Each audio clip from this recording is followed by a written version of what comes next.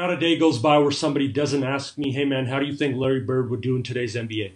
And the truth is, we'll never know because he's prime Larry and about to walk into the 2020 NBA season.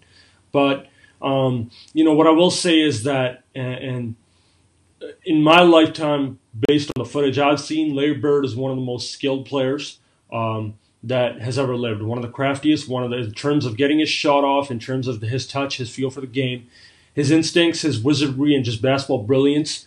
It's second to none. He's in a very, very small group.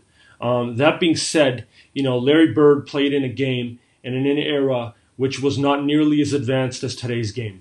Not only from an athletic standpoint, there's a day and night difference. On a roster basis, if you look at 1 to 12 on each team, there's a day and night difference. And for some reason, people have a hard time accepting this.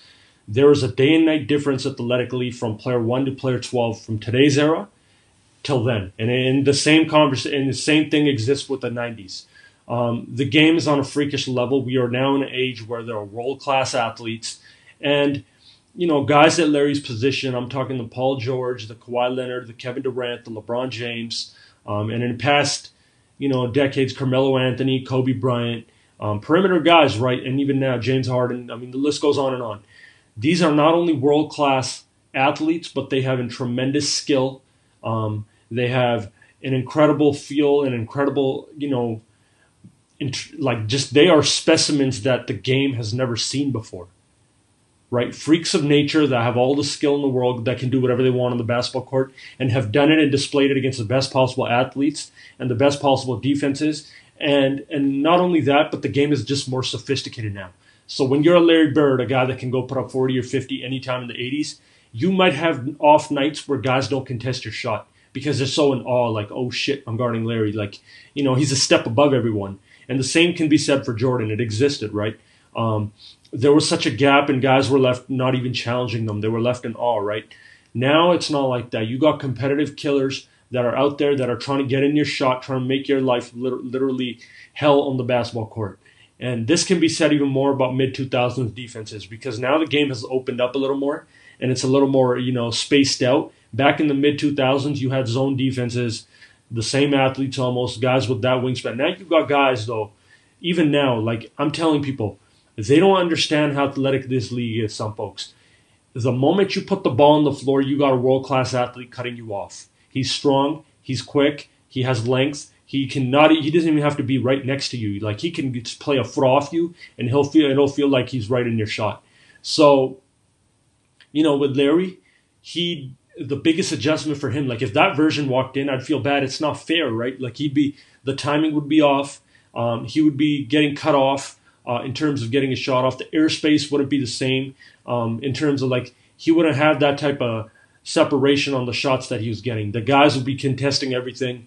And not only that, getting to the rim isn't as easy. Larry was he doesn't get credit for being a good athlete. Like he was quick. Larry was quick. But the thing is now you got guys that are twice as quick, maybe 1.5 times quicker, but they're also 2 times stronger. These guys are, for the most part, beasts in the weight room. And I'm the number one guy. You guys know me. If you can hoop, you can hoop. But I'm talking about guys that are currently in today's era, today's level of competition. If you get a guy from the 80s or 90s, he's going to be shocked. It's just going to happen. What I would do, though, knowing how skilled Larry is as a coach or a GM, I'd make the call like, look, Larry, we know you're more skilled than 50% of the small forwards in the league right now. We know your shot making, your touch, your instincts, all these things are on another level. But what I need you to do is take 2 years off. I'd put him on a strict strength and conditioning program, get his legs under him, get his body strong, get him quick, get his fast twitch firing, introduce him to the new training, and put him on par to the point where he can actually use his skill in the NBA. If you ask a guy from then to walk in now, they won't even be able to use their skill. And this applies to most guys. It's tough. Back then, skill, if you were skilled, it was enough. Guys were falling for all the pump fakes, things like that. Now the game is so sophisticated. On top of that, you got world-class athletes trying to cut you off.